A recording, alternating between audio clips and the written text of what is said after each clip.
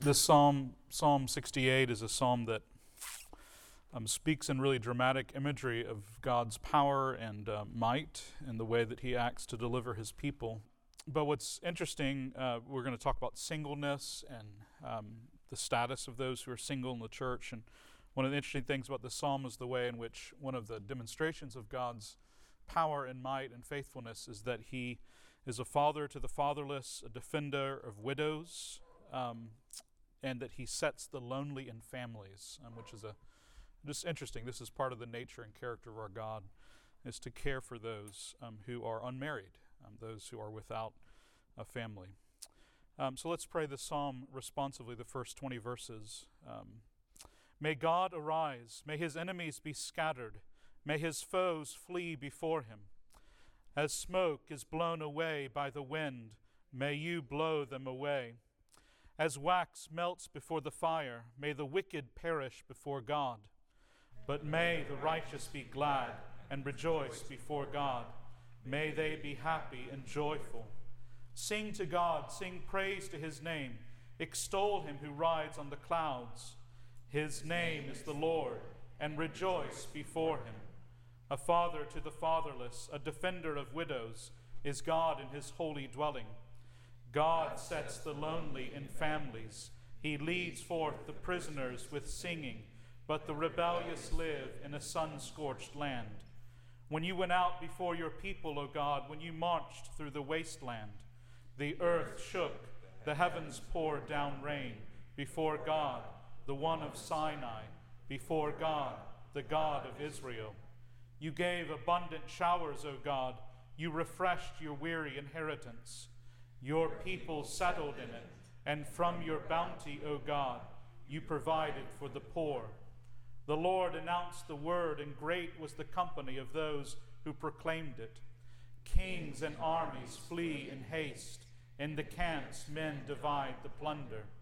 Even while you sleep among the campfires, the wings of my dove are sheathed with silver, its feathers with shining gold.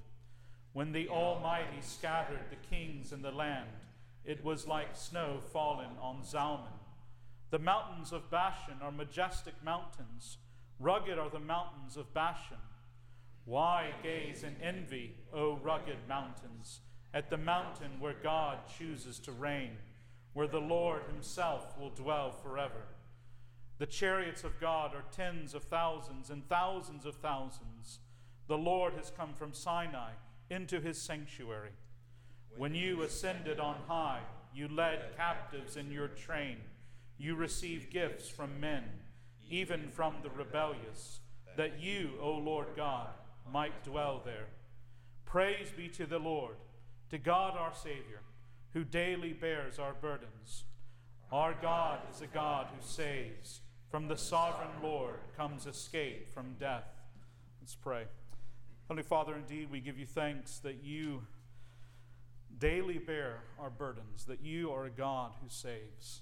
And this morning, Father, this new Lord's Day, we give you thanks for the way in which we, by your Spirit, experience the truth of these promises, that you are with us in all the places that we find ourselves, that you are with us in the burdens that we bear, and that you do, Father, deliver us, you save us, you save us from sin and death.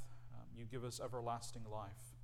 Father, this morning may we again taste afresh these promises, even this Lord's Day, in our worship and in our fellowship together. We pray it in Christ's name. Amen. So hopefully all of you have a handout. Anybody not have one? So we are moving through the Human Sexuality Report published by our General Assembly, and if you look on the back of your handout, we're going to look a little bit at Statement 11 today, which is entitled Friendship. It's interesting because it talks a little about friendship, but really what the emphasis of this paragraph is on singleness and the status of singles in the church, those who are unmarried. And so before we get into the details of the paragraph itself, I wanted to take some time this morning just to talk about singleness, do a kind of theological exploration of what it means biblically to be unmarried. What is particular about that calling in our lives according to the Scriptures, that we might think about it together with one another.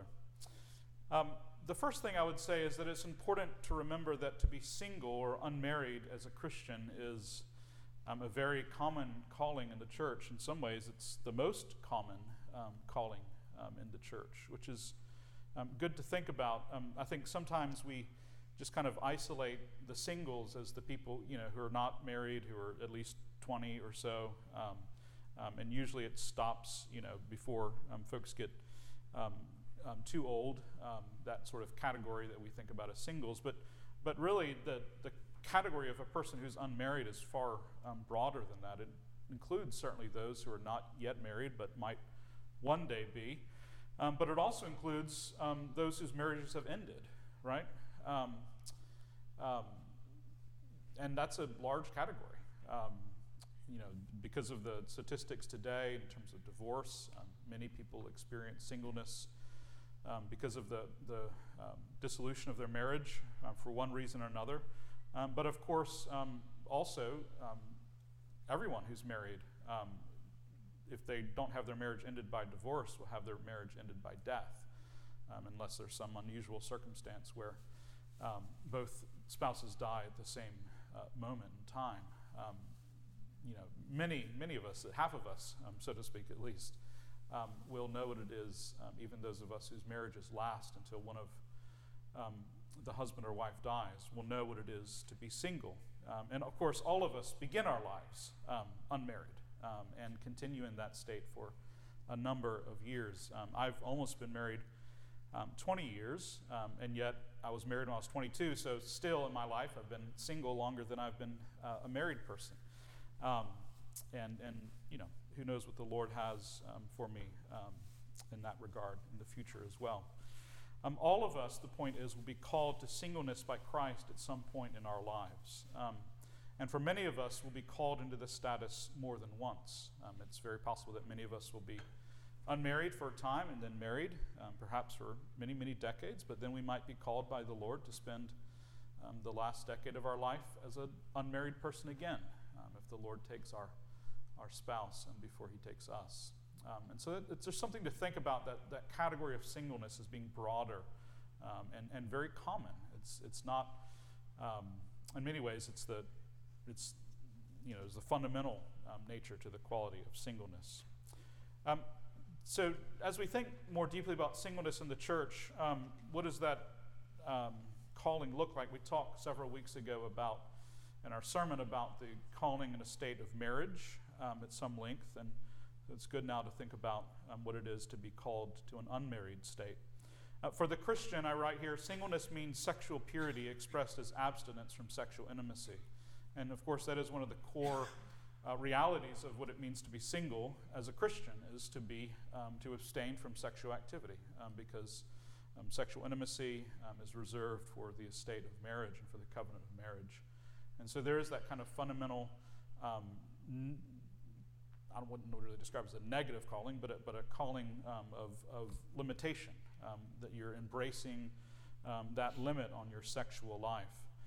But in a positive sense, singles are called not just away from sexual intimacy, but into something else as well. In a positive sense, singleness as a Christian means to be free from the responsibilities of a spouse and children in order to serve the Lord Jesus and the church. And this is the way that the Bible consistently talks about singleness, that it is a particular calling that the Lord puts people in. It's a kind of vocation for folks. Paul, of course, at some length talks about singleness and marriage in 1 Corinthians 7. And I think some of the context of his advice there, particularly to those, to remain wherever station you are in terms of being married or unmarried, has to do with Paul's anticipation of the prophecies of the Lord Jesus coming about very soon. He talks about how the end is near and the time is drawing short. And there I believe he's referring to the destruction of Jerusalem and the upheaval that Jesus predicted that would precede that destruction. And so he believes that Jesus knew what he was saying when he predicted that all those things would happen within the time span of a generation. But still, in 1 Corinthians 7, there are principles that move beyond that time of crisis that Paul wrote into most immediately. So let me just read this passage from 1 Corinthians I've printed on your handout here. Paul says, Paul's very pastoral here. I mean, he's always very pastoral, but certainly he is here. Only let each person lead the life the Lord has assigned to him and to which God has called him. And so inherent behind that statement is Paul's understanding that wherever you are in your life, generally, but specifically in terms of your state of whether you're married or not, is not an accident. It's something that the Lord has called you to. He's assigned you unto this status. There's intentionality. There's a particular calling there from the Lord. He says, I want you to be free from anxieties. The unmarried man is anxious about the things of the Lord, how to please the Lord. But the married man is anxious about worldly things, how to please his wife, and his interests are divided. And the unmarried or betrothed woman is anxious about the things of the Lord, how to be holy in body and spirit. But the married woman is anxious about worldly things, how to please her husband. I say this for your own benefit, not to lay any restraint upon you, but to promote good order and to secure your undivided devotion to the Lord. And so what Paul is saying there, and he's not saying the married man or the married woman is anxious about worldly things necessarily in a sinful way or in a way that's wicked, but he's just simply saying that folks in that estate are called to particular kinds of anxieties and worries about their spouse or their children. There's a certain responsibility that they have toward that person, where the person who is unmarried does not have those same anxieties, those same concerns, and so they are free then to be, as Paul so interestingly puts it, anxious about the things of the Lord, which I think it's interesting that he makes that parallel, right? And he says, essentially that person, what he wants for that person is to be secure in their undivided devotion to the Lord. And I think that's a beautiful picture of the gift of singleness, the gift of being unmarried, is that there is a deeper freedom to set your heart fully on the Lord in a way that is unmixed by anxieties or concerns that have to do with your spouse or your children. And so Paul understands this for himself and his own status as a single man, unmarried man, is that it gives him the capacity to fully be concerned with the things of the Lord and how to please the Lord. That phrase even is those are great descriptions of the vocation of singleness. Our Lord also spoke about the vocation and calling of singleness in Matthew 19, after giving instruction to his disciples about divorce and essentially saying that divorce is only permitted in very narrow and particular circumstances. The disciples said to him in response to that teaching, if such is the case of a man with his wife, it is better not to marry. Right? It's a moment of interesting honesty from the apostles. If you're going to restrict divorce like this, Jesus, who can be married, right? And Jesus does not alleviate their anxiety about the strictures of marriage and the way in which married parties are bound to one another for life. But he does say to them, not everyone can receive this saying, but only to those to whom it is given. So he acknowledges that what our Lord teaches, what the Scriptures teach regarding marriage and divorce is a hard saying. It's not an easy one to accept, being bound to another person for the rest of your life until death parts you from one another. So he says only those who can receive this saying should accept it and should embrace it. But then he says there are others. And that's important to say too. I mean, sometimes, whether you're single or whether you're married, both of those are challenging and difficult callings in a sense because of the sin and brokenness of our world because of the fall. Jesus acknowledges the difficulty of a married calling as well. But then he says, for there are eunuchs who have been so since birth, and there are eunuchs who have been made eunuchs by men, and there are eunuchs who have made themselves eunuchs for the sake of the kingdom of heaven.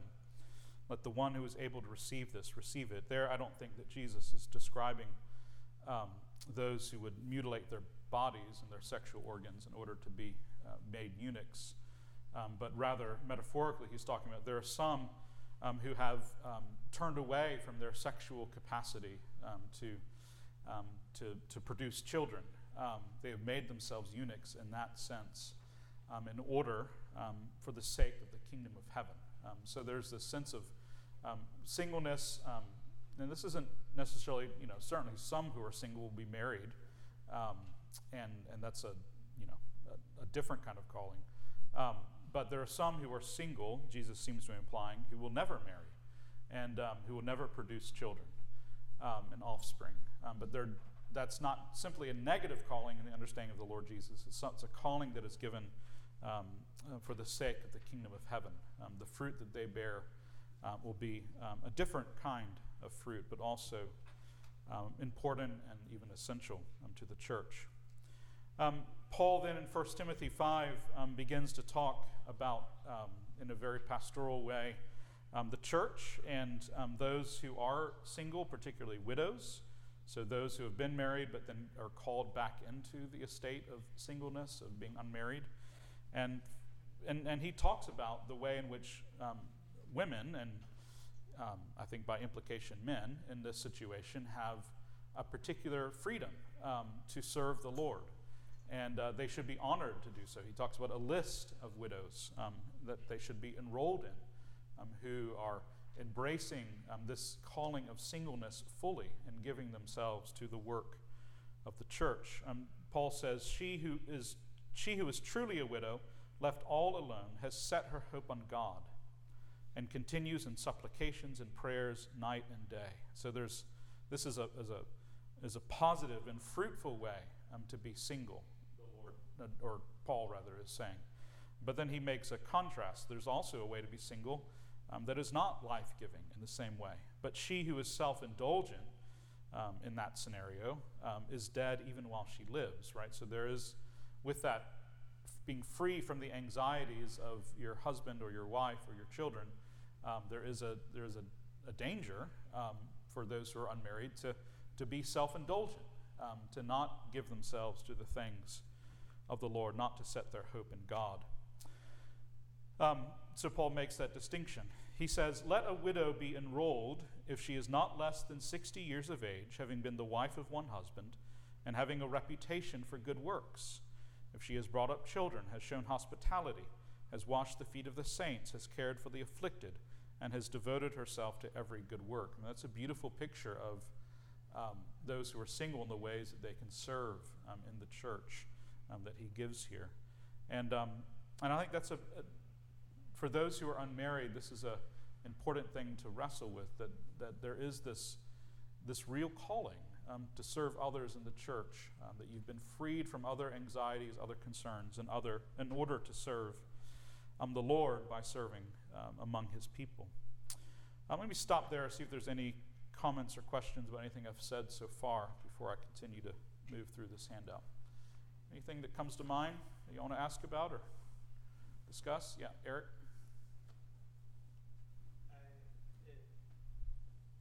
I don't really hear about this nowadays, like any sort of like enrollment of older people, and it seems like the presumption is maybe that we would encourage people of a certain age to still pursue like getting married again or something. I don't know.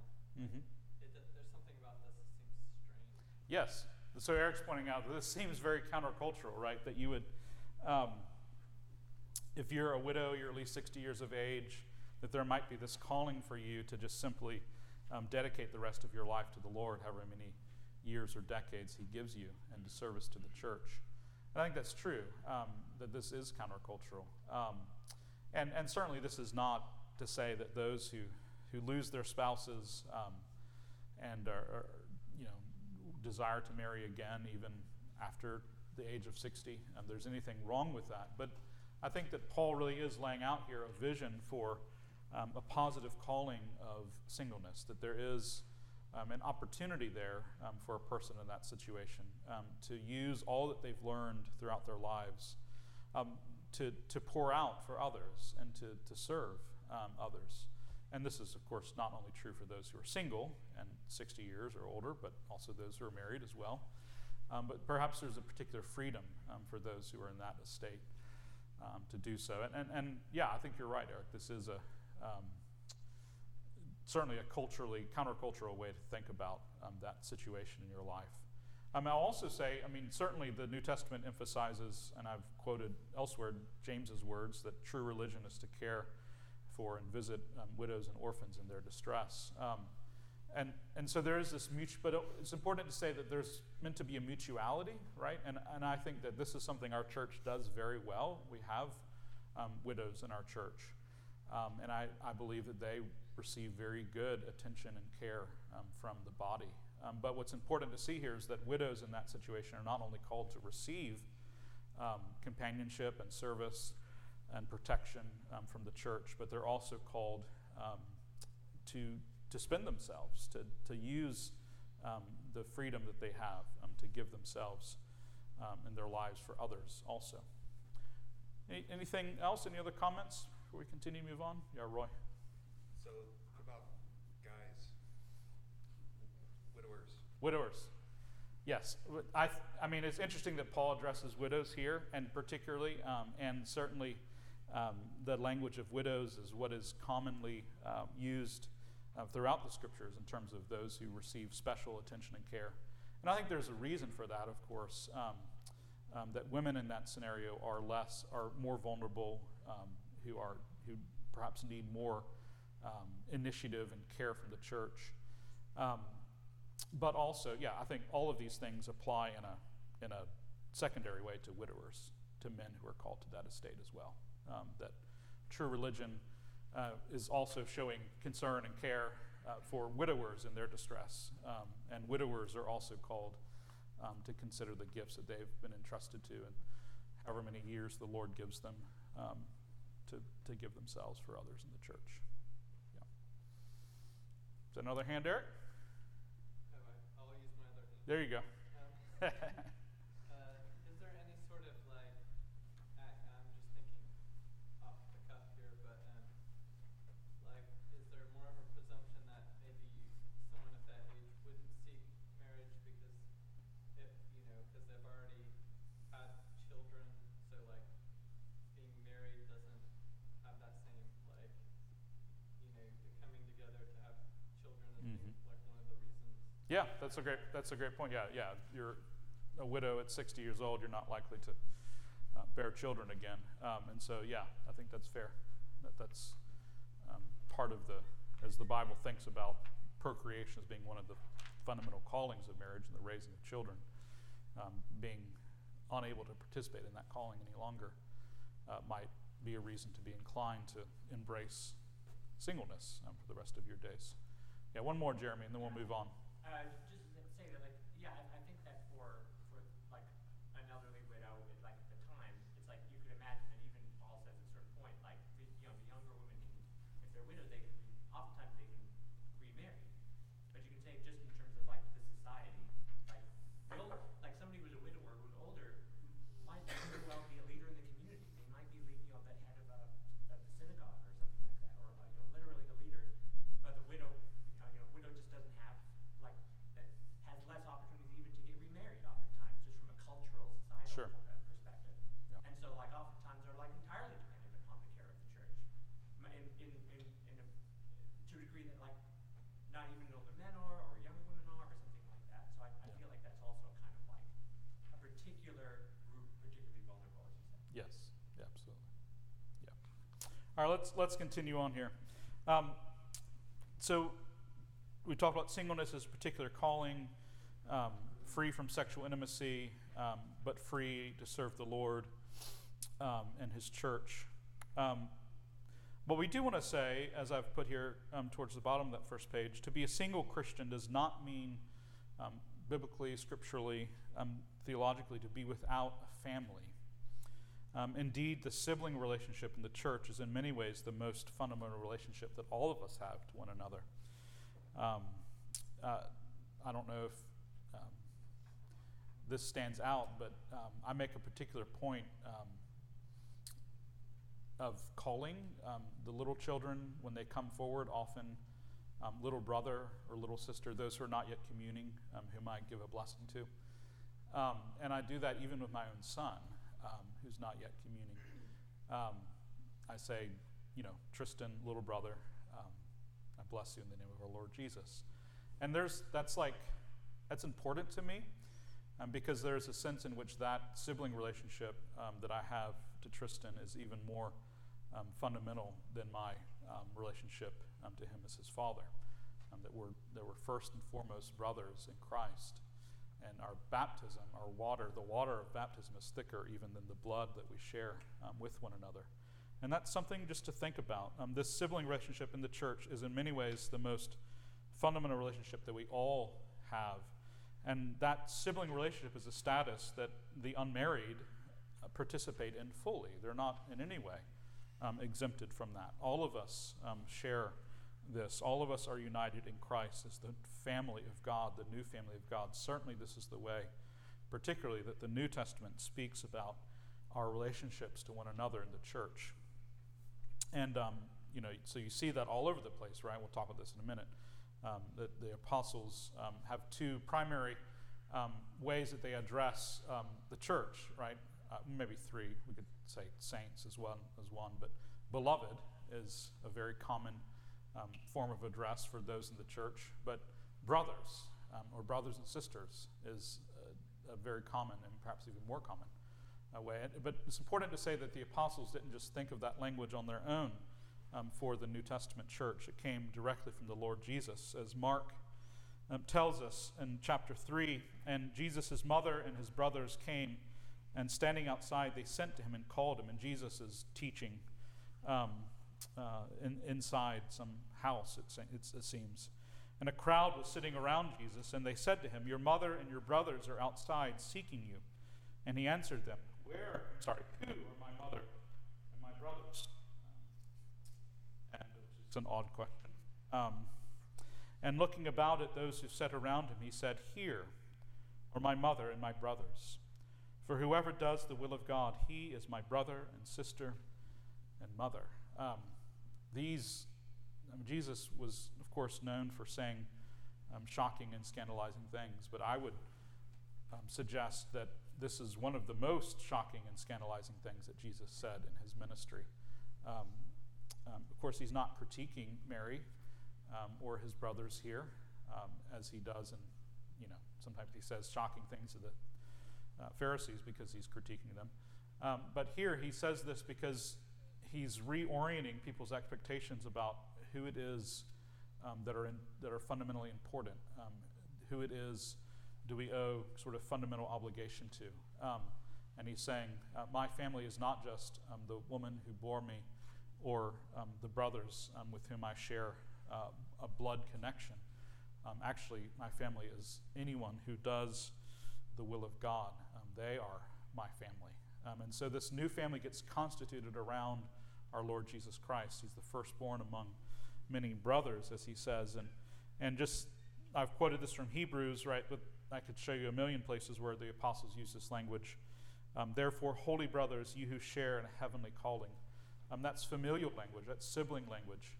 And I love the way that I drew attention to this when we preached on this passage months ago, that the apostle doesn't just call the Christians there brothers, he calls them holy brothers, right?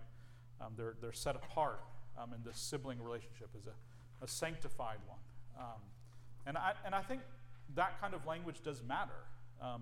If we call one another in the church holy brother, holy sister, if we refer to one another in these ways, it does change how we think about our relationship to one another and what it is we owe one another, what it is we receive from one another, our fundamental kind of relationship to one another. In 1 Timothy 5, on the back side of the page, Paul exhorts Timothy to have a sibling relationship with those in the church. He says, "Do not rebuke an older man, but encourage him as you would a father," right? So treat older men as fathers. younger men as brothers, older women as mothers, younger women as sisters, and all purity.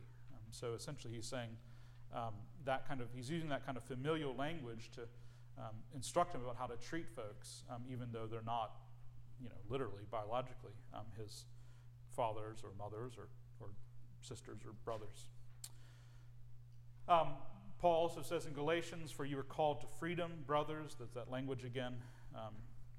We should notice it in the epistles. "Only do not use your freedom as an opportunity for the flesh, but through love serve one another. For the whole law is fulfilled in one word, you shall love your neighbor as yourself."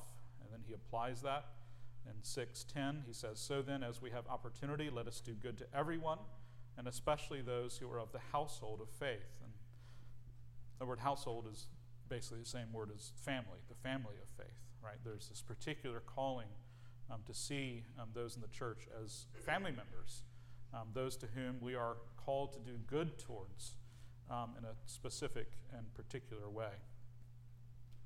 And along with that, this next point, and we'll pause for questions again, discussion, there is certainly a calling within the context of that new familial relationship that singles participate in completely. There is a calling for the household or family of God to provide care in a particular way for Christians who are called to singleness.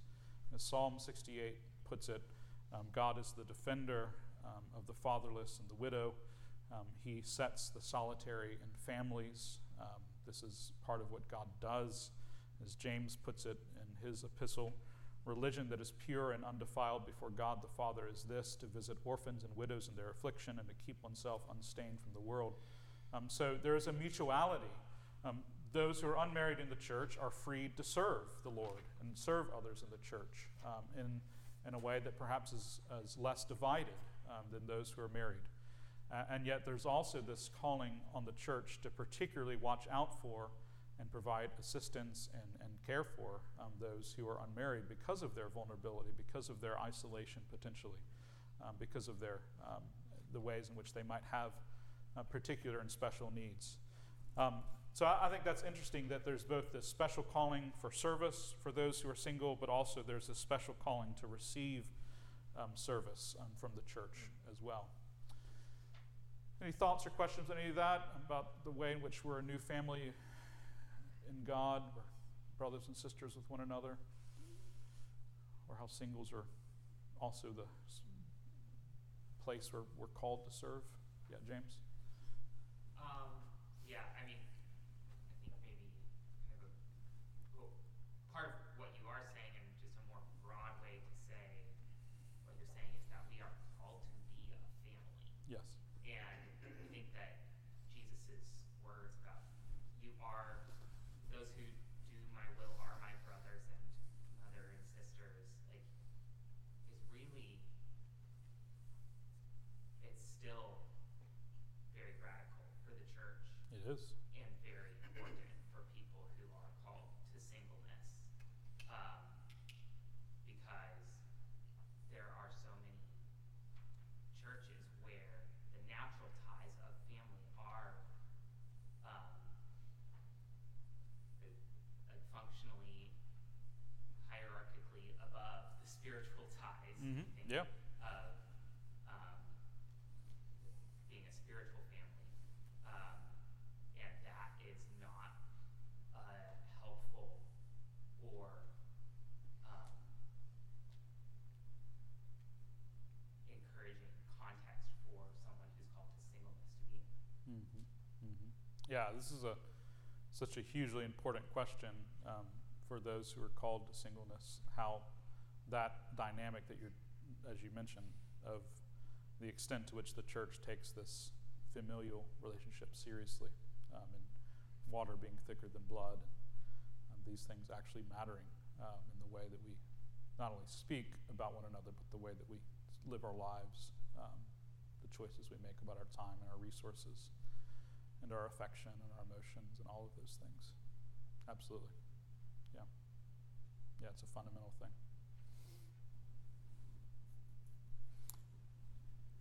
Just have something, Eric?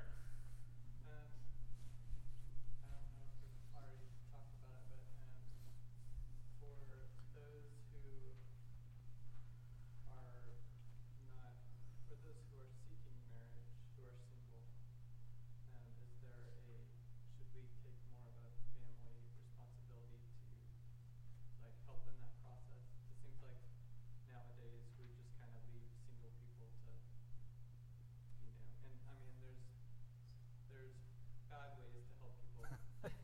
Yes. get married, or unhelpful ways to do that. But I just wonder if there's more of if the church could be more of a support.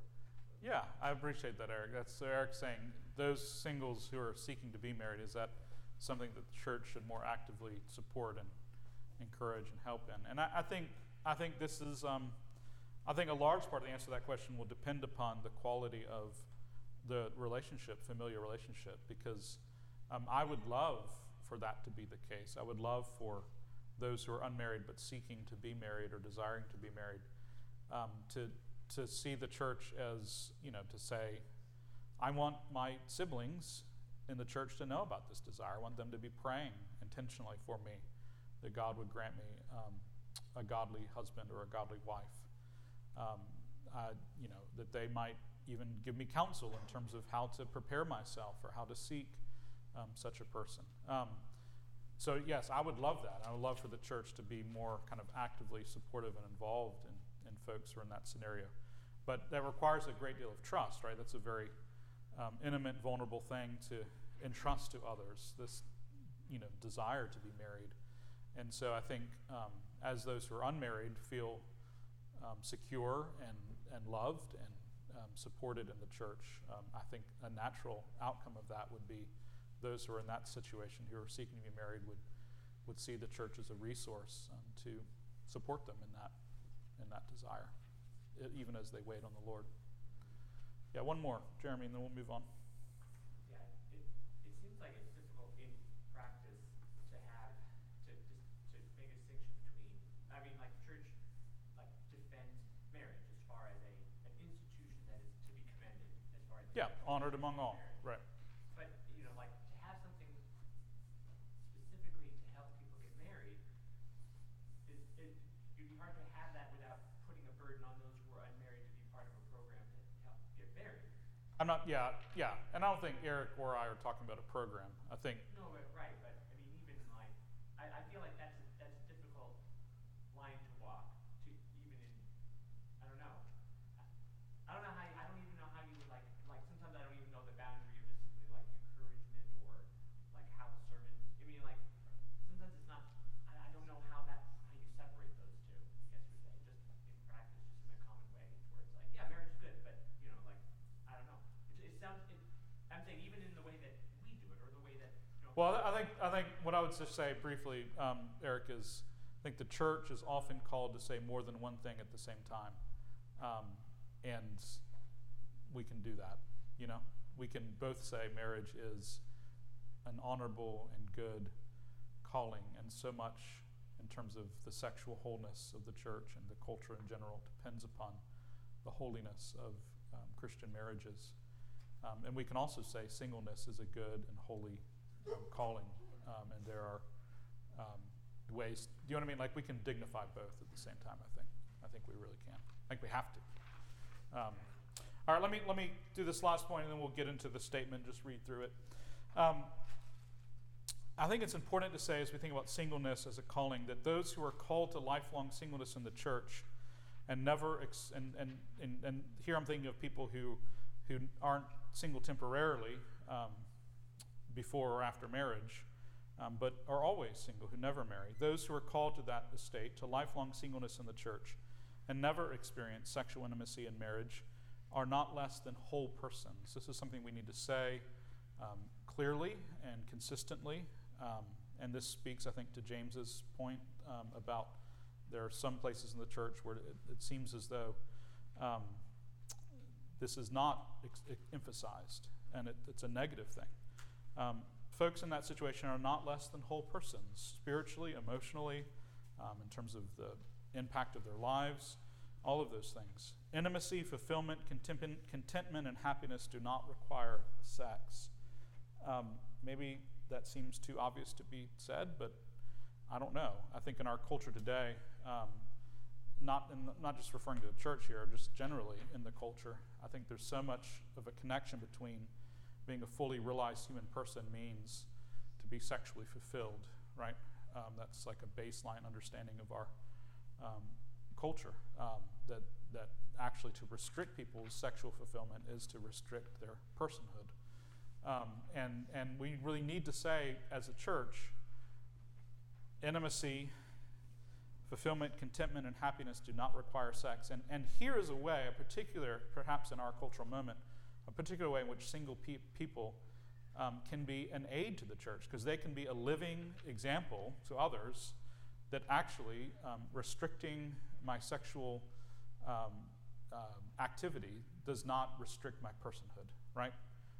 That I can be an example even to those outside the church, that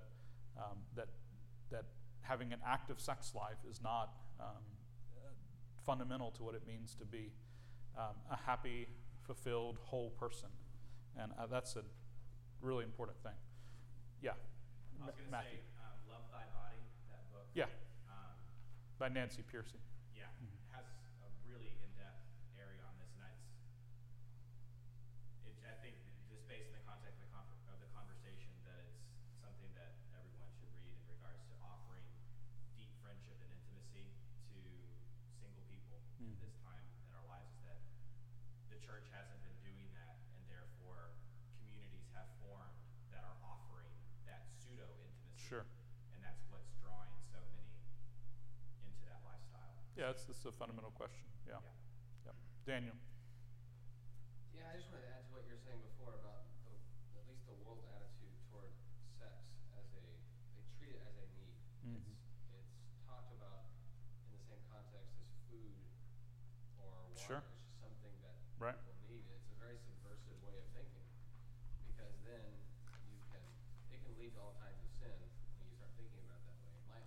My uncle even told me that he would encourage young single people to live together and have sex before they got married, because that's the only way you can know if you are sexually compatible with someone. Right. You know what I mean? Right. Oh, yeah. There's all kinds of different mythologies and theories and things that can come out of. Yeah, that's a fundamental assumption in many corners of our world today, that if you don't live together before you're married or don't have sex before you're married, you're crazy, because how do you know if you like having sex with each other?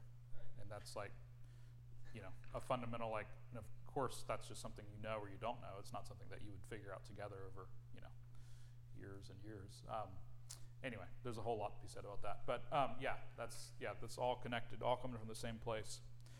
Just to very quickly move through these references, I'm not going to read them all, but David's words about Jonathan are worth our reflection.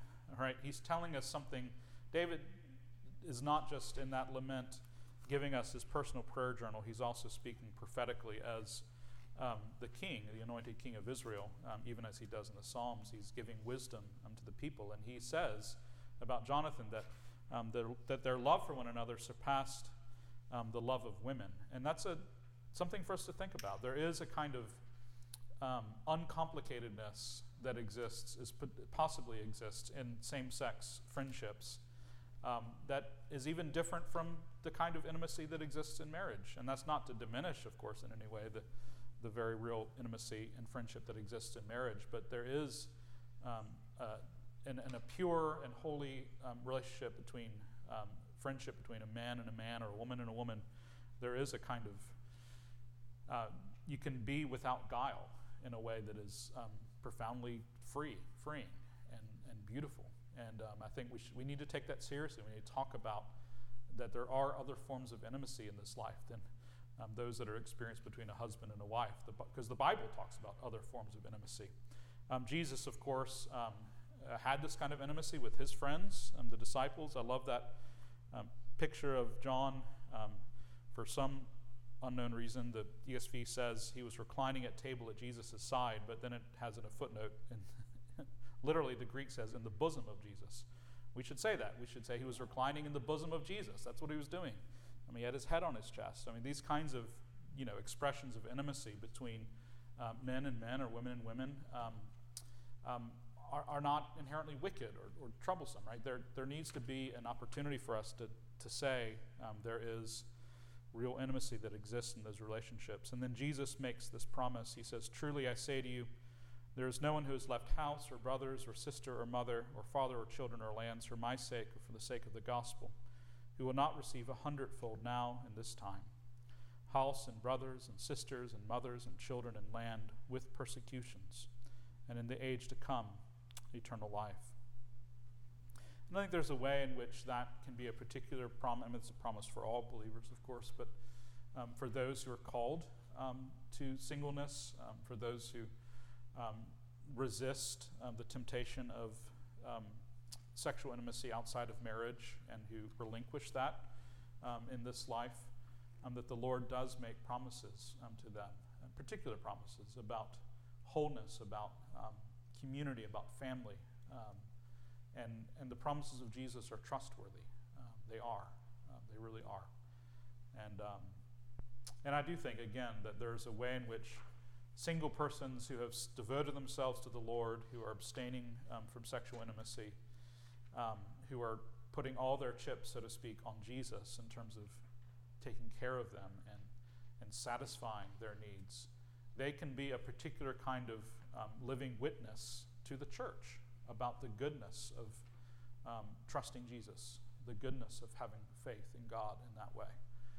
It can be a profound testimony to the church, and we should honor, in that sense, the calling of those who are unmarried as they put their chips in on the promises of Christ, to be with them, to give them a family, to set them in places that are good.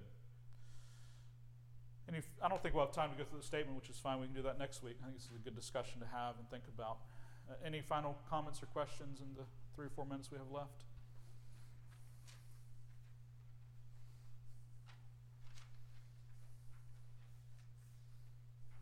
Anything at all?